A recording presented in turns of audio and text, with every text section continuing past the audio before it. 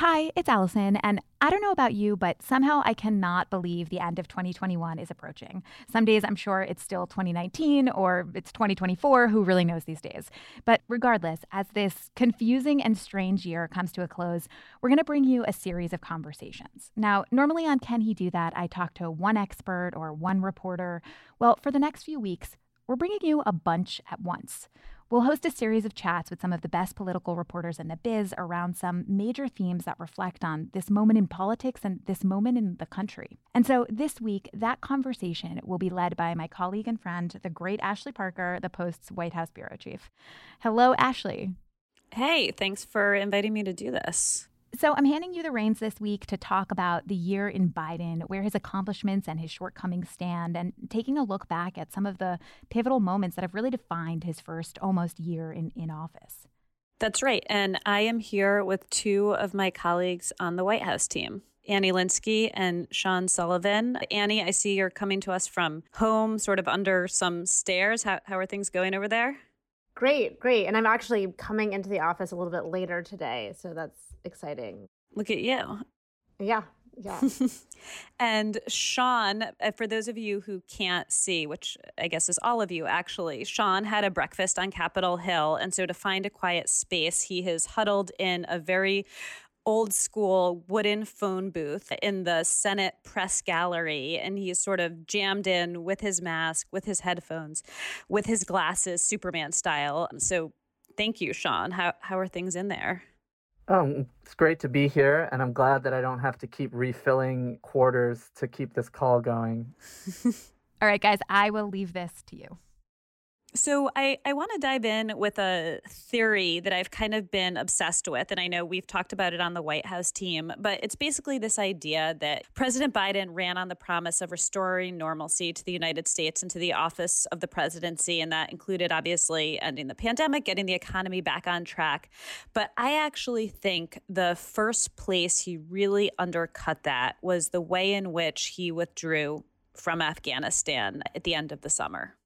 Yeah, no, I think you're right about that. I mean, that was you came back from vacation, I believe, to write some of those stories. I mean, it was this moment in Biden's presidency so far that you just sort of all of a sudden felt that the kind of expertise that he said that he would bring to bear at the White House was not there at all. He had said and promised one thing. He even said that this exit from Afghanistan would not have echoes of Vietnam. And in fact, that's exactly what we saw on television.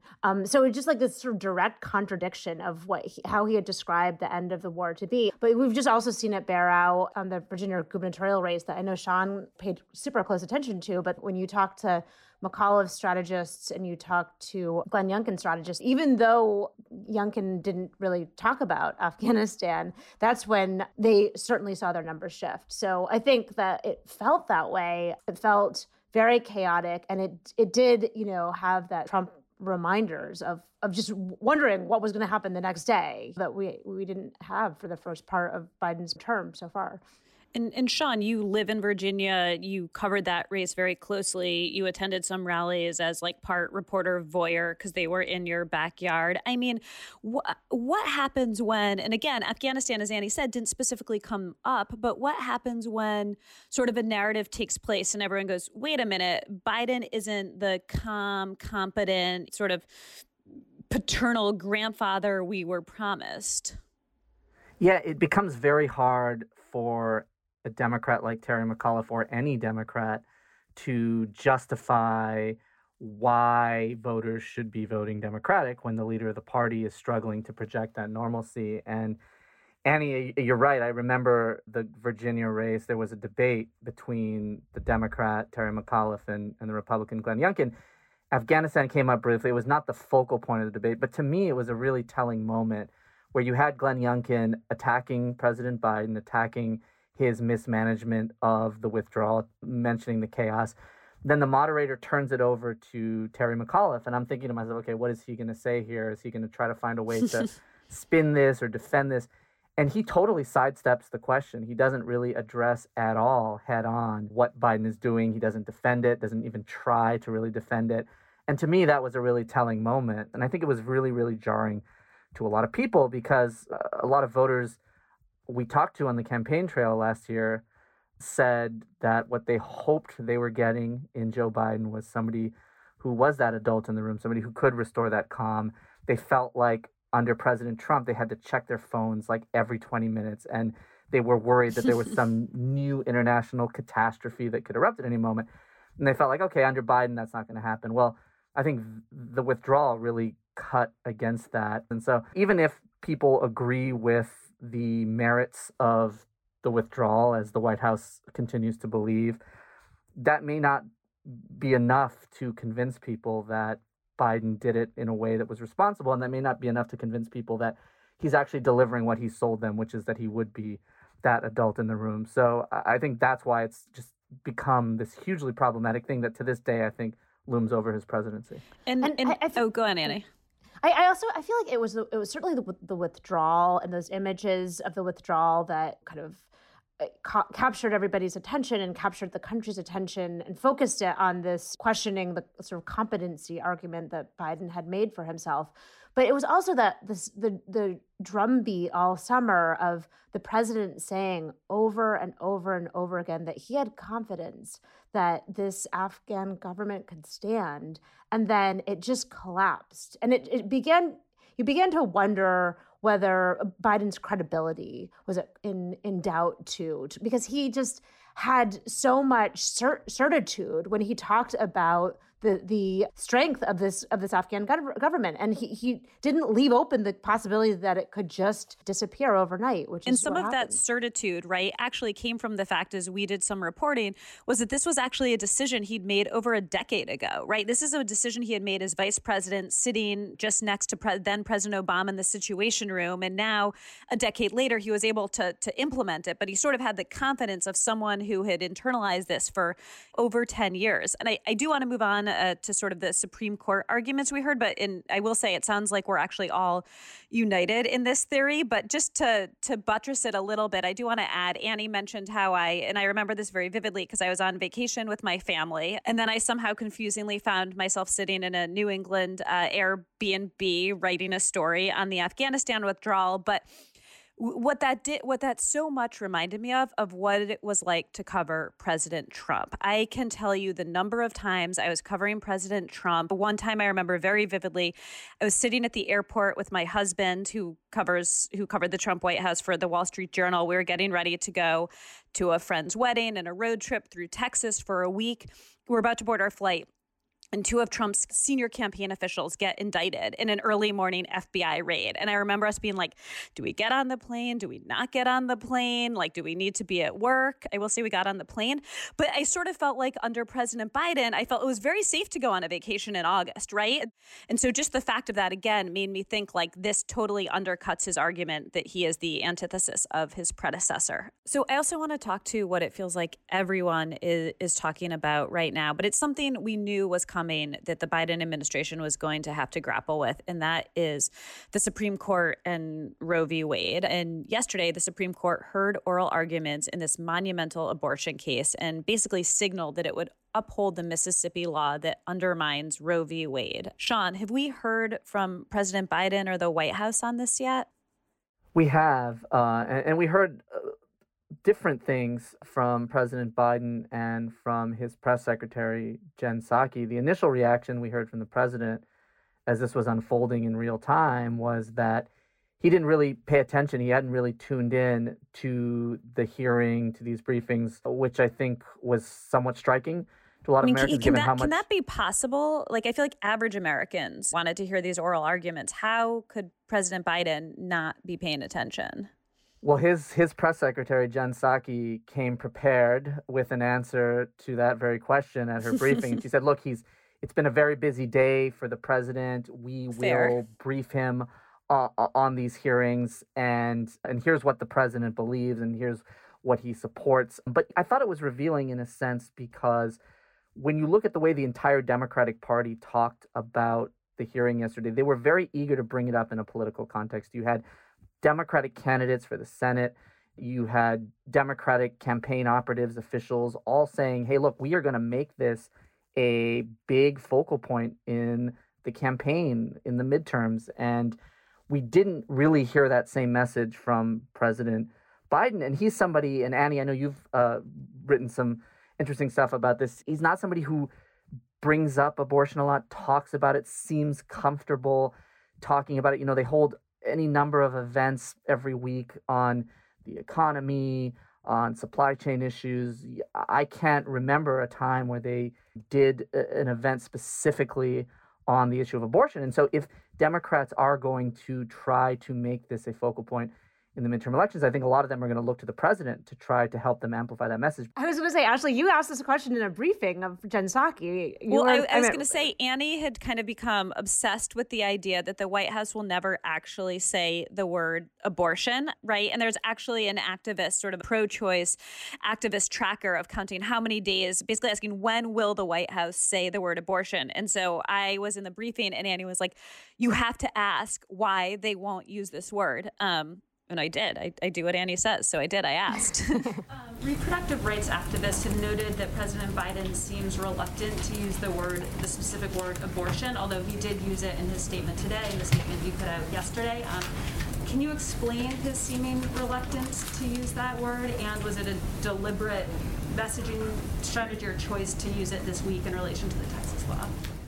I have to say, as somebody who strongly supports women's rights to choose myself, as somebody who's spent time working with groups like Planned Parenthood, amazing groups like that I think the most important value people should look at is what the president does in his actions and what he fights for. And I don't think I'm going to have any other assessment beyond that. But, you know, in talking to Biden advisors and people in Biden's sort of orbit, they have said that the president kind of used this issue kind of through the lens of Pennsylvania, Michigan, and Wisconsin and voters there. And this has this belief that the voters he is wanting to keep in the fold don't like hearing about this word. They don't like thinking about abortion. And there's Democratic polling to back that up. There is a segment of kind of swing voters that just this is not an issue they want to think about one way or the other.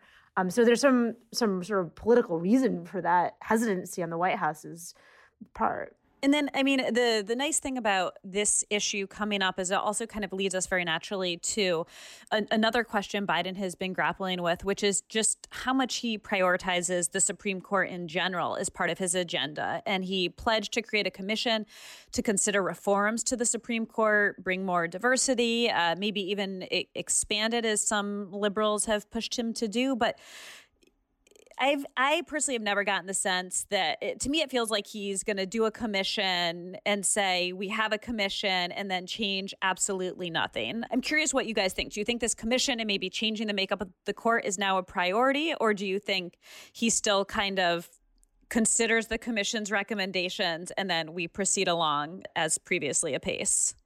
He was under so much pressure to come up with an answer during the campaign to whether or not he would expand the Supreme Court. And I remember Sean and I listening to various local TV interviews. Every time Biden uttered a word that was recorded, we would sort of search the internet to try to find a recording of it. And he has been asked this question over and over again, whether he would expand the Supreme Court as many on the left wanted him to do. And I think finally, after making a bit of a mistake and saying, well, I'm not going to tell you, I'll tell you after the election, he ended up having to come up with an answer, which was, to your point, Ashley, this kind of like a bit of a wishy-washy answer. And what do you think, Sean? I saw you nodding very vigorously in that phone booth of yours. Yeah, you know, it made me think, Ashley, when you were talking about this at the beginning, there is a long established tradition in Washington, in both parties, of establishing commissions to deal with issues that politicians don't want to address in the moment. They want to punt on them. They want to kick the can down the road, to use another Washington cliche that we often hear. And so I think a lot of Democrats are under the impression that this is yet another example of that. This was a flashpoint in the campaign. A lot of liberal activists felt very, very strongly about it. They continue to feel very, very strongly about it. So what does the president do? Well, if he does nothing, then that anger only rises. If he says, okay, you know what, I'm going to simply endorse expanding the Supreme Court, I think you have a lot of Democrats on the other side who say, well, wait a minute, hold on, what are you doing? And then, of course, he also alienates the independents, the moderates, the Republicans that he wants to win. So that doesn't seem like a politically feasible option. And then so the commission starts to make sense. You establish this group. It's unclear to a lot of Americans on the outside what exactly this commission is doing.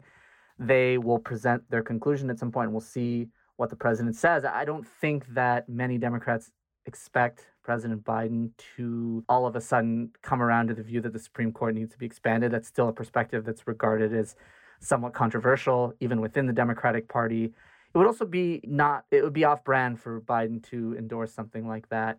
And it reminds me of what Annie was saying earlier about his reluctance and the White House's reluctance to talk about abortion. That was very on brand. That was very sort of, vintage Biden. This White House and this president, they don't like wading into divisive culture war issues, divisive social debates.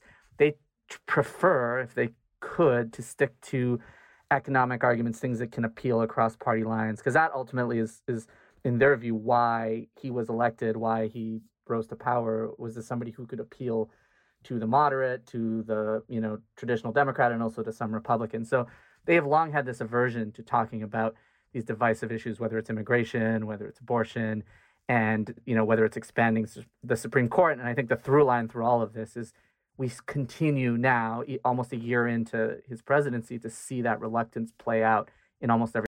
This podcast is sponsored by Monarch Money. Are you saving to reach your financial goals? Reaching those goals isn't just about getting more money, but by managing what you have. And the best way to manage your money? Monarch Money. Monarch Money is a new kind of finance app that's intuitive, powerful, ad-free, and takes the headaches out of budgeting. Try it free when you go to monarchmoney.com/podcast. Monarch puts all your accounts, investments, transactions, and finances at your fingertips. With a complete view of your finances, you'll gain insights on your spending and find new ways to save. Plus, Monarch lets you customize your dashboard, collaborate with your partner, set custom budgets and goals, and track your progress toward them. See why Mint users are turning to Monarch Money and loving it, and why the Wall Street Journal named Monarch Money the best budgeting app overall. Get a 30-day free trial when you go to monarchmoney.com/podcast. That's MONARCH money.com/podcast for your free trial. monarchmoney.com/podcast. Everything he says. So let's talk about the economy and of course, COVID, because one thing we've all noticed is no matter what issue we're reporting on, when we ask about why do you think your poll numbers are plummeting, or why do you think Democrats are going to lose the House and the Senate in the midterms, their answer always comes back to, if we can get COVID under control, and then that also means the economy under control, everything will turn around politically. But as we're sitting here talking, right, we're all facing the threat of the Omicron variant, what that means, what it means for our travel plans, what it means for the health of the nation, what it means for the economy, for supply chains, for inflation. So, I mean, where do we stand on COVID? And Sean, do you think the president could have put in federal vaccine mandates earlier? And if he could have, what kind of stopped him?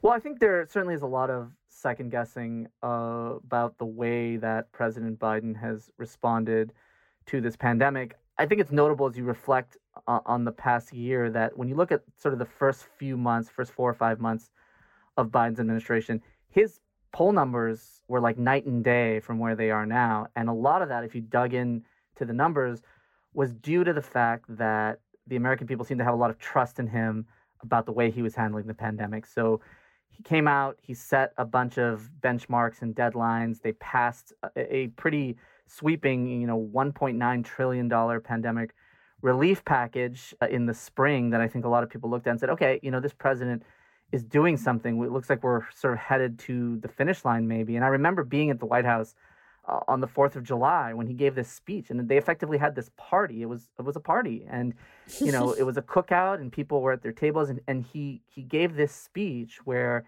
he said, we are closer than ever to declaring our independence from the pandemic. Just think back to where this nation was a year ago. Think back to where you were a year ago, and think about how far we've come. From silent streets to crowded parade routes lined with people waving American flags. And of course, as we all know now, that was not the case at all. And I think few people, including in the science community, probably foresaw the Delta variant emerging and being as significant as it was. But even so, I think it was a moment that caused a lot of people to lose faith in what the White House was saying, because Biden's message was, look, if you stick with me, do what I say, you'll be barbecuing with your family, you'll be out celebrating. And then all of a sudden it turned around and we saw mask mandates return. And I think there was just a lot of whiplash. And then we saw Biden's numbers on the pandemic collapse, and they haven't really been great ever since. If that was supposed to be the cornerstone of his presidency, the cornerstone of his argument that he was going to restore the country to normal, we're not there. We're not anywhere near there, it seems. And we may not ever get to that point. And so that is a striking development that I think few people probably in that White House saw coming. And speaking of normal, I mean, I've been fascinated by, and Annie, every time this question gets asked, you get very excited on our signal chain. And I think it is a good question. But the White House has been asked in a bunch of different ways, some version of like, is this new normal, right? Like, is new normal, you always wear a mask on a plane and you always get a COVID test. And they always kind of don't quite answer. But I'm curious, like, what do you think, if we're being honest, is the new normal as being telegraphed from the administration, even if they won't actually state it outright? Yeah, I mean, it's a great question. I mean, President Biden was asked that question exactly earlier this week. And, he was asked, are travel bans, travel restrictions, masks, occasional new variants, these sort of spikes in fear about what could be coming next? Boosters maybe every 6 months, like the flu vaccine. Boosters every 6 months. Yeah, exactly. Is that something we have to get used to? Is that a new normal? And the president said, no, it's not. Well, to answer your first question first, the answer is I expect this not to be the new normal. I expect the new normal to be everyone ends up getting vaccinated in the booster shot, so we reduce the number of people who aren't protected to such a low degree that we're not seeing the I wonder spread how of long these he's going to viruses. be able to keep saying that, because literally everybody else says this is the new normal. People they're figuring out what is their risk tolerance, and they're adapting their lives to that. And I think Biden does have a good story to tell in terms of like, is this Thanksgiving better? Was this Thanksgiving better than last Thanksgiving? Will this Christmas be better than last Christmas? And that's a comparison to a time when there were not vaccines to a time that there are, and a time when you really couldn't safely gather with vaccinated people to a time when you can. And they're trying to remind everybody of that. And it does, but he is keeping his goal line at post-COVID world. And I'm not sure that even his Democratic allies, and many of whom we talked to in the past few weeks, will tell us on the record that this, what we are experiencing now, is a new normal. And slowly this pandemic will probably become less potent, we'll cope with it better, medications will get better. But there is, in the foreseeable future, until the not only vast majority of Americans become vaccinated, but the vast majority of the world gets vaccinated, would we have a situation where there wouldn't be a large sort of petri dish for the virus to change? The thing I think is really hard for Biden, and they've been having a hard time with this, is that like coupling the good news that they have. I mean, the pandemic is better this year than it was before. The economy, the economic numbers that we as reporters typically judge a presidency by are very, very good. I mean, for the most part, you have other than inflation, right? And other than inflation, well, I was going to say, like, wages are up. And gas prices, other than things that Americans feel every day, things are doing really well, actually. Yeah, that's true. Inflation is, in many ways, a marker of their own success. I mean, wages have gone up, and that does mean that prices can also go up. I mean, there is a argument to be made that as the economy is getting going again, that is the reason for inflation. Now, the Omicron variant does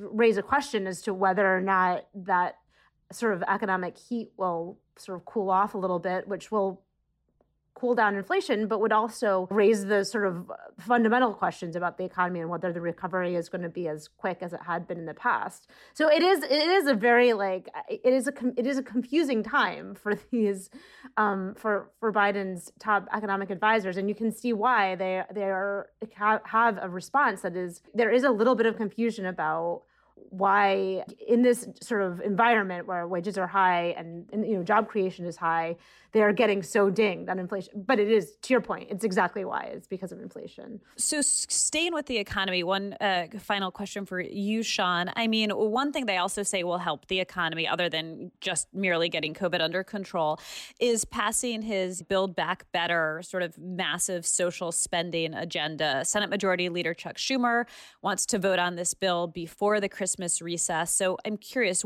you're on the Hill right now.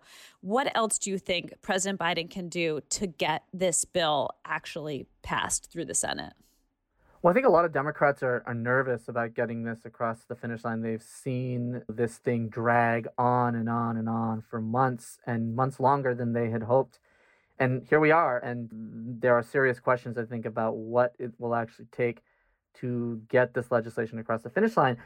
The problem that Biden needs to confront is the same one, or at least a variation of it, that he's had to confront all along, which is that Democrats have a very, very narrow majority, both in the House and the Senate. And it all comes down to a handful of lawmakers. And in the Senate, it comes down to Senator Joe Manchin and Senator Kyrsten Sinema, two moderate Democrats who have at times shown a resistance to doing things the way that a lot of the Democrats in the party prefer to do things. These are Democrats who have a political incentive to distance themselves from Biden and from the rest of the party orthodoxy, right? Because they come from conservative states. So if you want to get reelected, it's not exactly in your best interest to just be a party line Democrat. So yeah, I mean, Trump won Manchin's state of West Virginia by 40 points.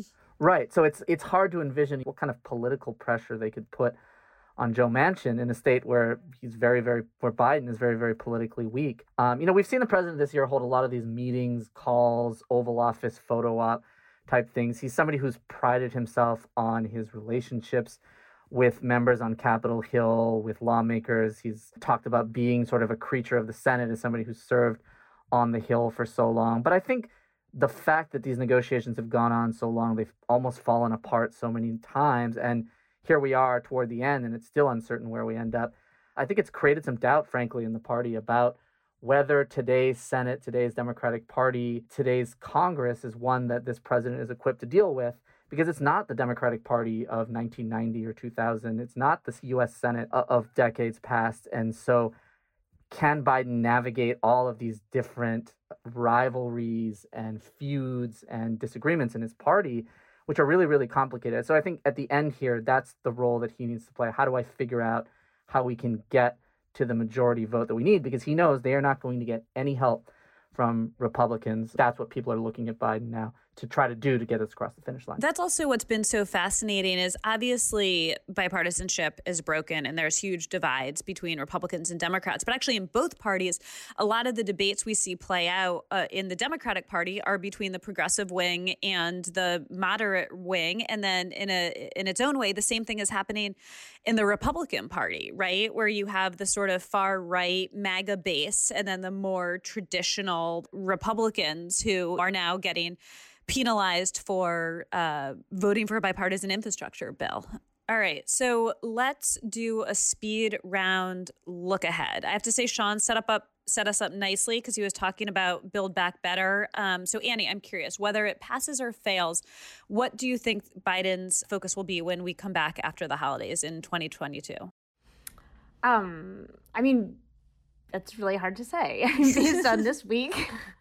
His focus has been all over the place. I think his advisors would like him to focus on like whatever key takeaways remain intact in this piece of legislation. So, whether that's climate change, more investments in the care economy, particularly in childcare and the child tax credit, assuming those are all, pieces that remain intact and are things that are worth bragging about when and if it passes. And of course, voting rights activists are desperate for him to return to voting rights. So, I mean, we've sort of devoted this podcast to assessing Biden's past year. But Sean, I wonder if we're even being fair in the sense that were his promises, his expectations just too high when he took office? Was he ever going to be able to return us to normalcy after, for instance, a deadly insurrection on the U.S. Capitol? Yeah, I mean, a lot happened, and you point out the insurrection, Ashley, like even between the time that he was elected and the time he took office. There was a lot of turmoil in the country. The insurrection was a huge moment, a real dark stain on this country's history at a moment before he even takes office. This is usually a calmer period for presidents-elect, right? They can work on their speeches, sort of work on their transition behind the scenes. We know even that was very difficult. But the reality is he did campaign on some very, very specific things, and he did campaign on this fundamental, broader promise, which we've all talked about a lot today, which is to restore the country to calm, to bring an adult into the room, to make sure that people don't have to worry about what news might have broken in the time that they took their kids to school or decided to make dinner. So it was really that more than any specific thing that I think people expected out of him. And I think if you ask a lot of voters and you ask a lot of Americans, they don't feel like life is more certain. They don't feel like things are better off. They see rising violent crime. They look at inflation. They worry about gas prices. And they see a world that in their view is just as uncertain, just as chaotic, just as tumultuous as it was under Trump in many ways. Now, clearly there are some key differences in their leadership, but I think that's been his political shortfall, and that's why we're seeing him struggle the way he is right now. And one final question for both of you that is actually kind of informed by, I was at a journalism forum recently in the south of France. It was wonderful. But one thing I was struck by was everyone there, it was a lot of journalists, thought leaders, and everyone wanted to know if President Biden was going to run again for a second term. And when I said, like, yes, absolutely, right, barring, his own standard, which is sort of a catastrophic health issue or the belief that he couldn't serve, Biden is fully prepared to run. No one believed me. Literally, no one believed me. They acted as if I was performing a bit, right? Like no one had said something so absurd or so amusing than the idea that Biden was going to run in 2024. Like they even brought in validators. They're like, could Ashley possibly be right? But I'm curious, what do you each think, and what do we know about his plans to run for a second term? I would say two things. I mean, first of all, my crystal ball is definitely broken, so I'm not going to predict. I just think there is one thing that we know about human nature, and that is people really do not like to give up power. If you look at the Senate, the composition of the Senate right now, there are a lot of people who are very, very old. Yeah. Yes, exactly. And it just, people don't, when they have power, and I have never had that kind of power. I never will. It must be just so much fun because nobody ever gives it up. Annie would definitely run for a second term. Right. So I think just sort of based on that rule, if I did have a crystal ball, which I don't have, my guess is he would, and his advisors are saying that. And I also wanted to say one thing really quickly. I almost never disagree with Sean, and I don't in large swaths with his previous answer. But one thing with Trump, with Biden, so many voters that I talked to, they just wanted to get rid of Trump. Like they weren't voting for Biden. They didn't know anything about Joe Biden. They didn't want to know anything about Joe Biden. They didn't didn't read his Build Back Better platform on his website. Like they wanted, and this was true in the Democratic primary where I would talk to voters, and they would ask me, which of these 15 candidates do you think could beat Trump? And I was like, oh, look, yeah, crystal ball, still broken. I mean, I don't know. But so I think when he came into office, this is a period of time where voters are suddenly like, oh, wow, this guy's president now. And there's like an assessment of him. And so he has had a very untraditional first year of his term because of that. I think there's a little bit of figuring out, okay, we got rid of that other guy that we didn't like, and now we're trying to figure out what we expected from this guy in the first place. I would say one thing on the Biden re-election prospects. It's clear that he and his inner circle they're telling people that he's going to run again. And I think there are two ways that is being received in the party. One is that Democrats believe that he actually intends to run. But two, they all are realistic enough to know that intention doesn't always equal reality. I mean, I intend to try to file a story today an hour before deadline so that my editor will have enough time to read it. We can all be calm and maybe get home and have an early dinner. That's my intention. I don't know whether that's actually going to happen. And so I think a lot of Democrats view it that way. They say, look, here's a guy who generally does genuinely seem like he's interested in running again, but he's already the oldest president in U.S. history. We don't know what the state of his health is going to be a year, 2, 3 years down the road. We don't know what his priorities in terms of wanting to spend time with his family is going to be. And we don't know what the overall mood or appetite of the country is going to be for a second term. So I think people take at face value. I think Democrats I've talked to take at face value that he intends to run, but many, many of them don't believe it'll actually happen. And speaking of both intentions and deadlines, we had intended to record this podcast far earlier, but I know we are now up against a very tight deadline. So I just want to thank you both, Annie Linskey, Sean Sullivan, for making the time to join us today. Thanks so much. Thanks for having me. And this was kind of fun, right? We could do this again, maybe get together. Yeah, I think this phone booth is free next week if you guys want to do it again. Yeah, put in a reservation. I'm Ashley Parker, the White House Bureau Chief. Thank you, everyone, for listening. Thanks for listening to this episode of Can He Do That? We want to know what you guys think of it. Did you like this format? Did you like the style? Send me an email at allison.michaels@washpost.com. Thanks so much for your feedback. Can He Do That is a team effort here at The Post. This episode was produced by Charla Freeland with logo art from Greg Manifold and theme music by Ted Muldoon.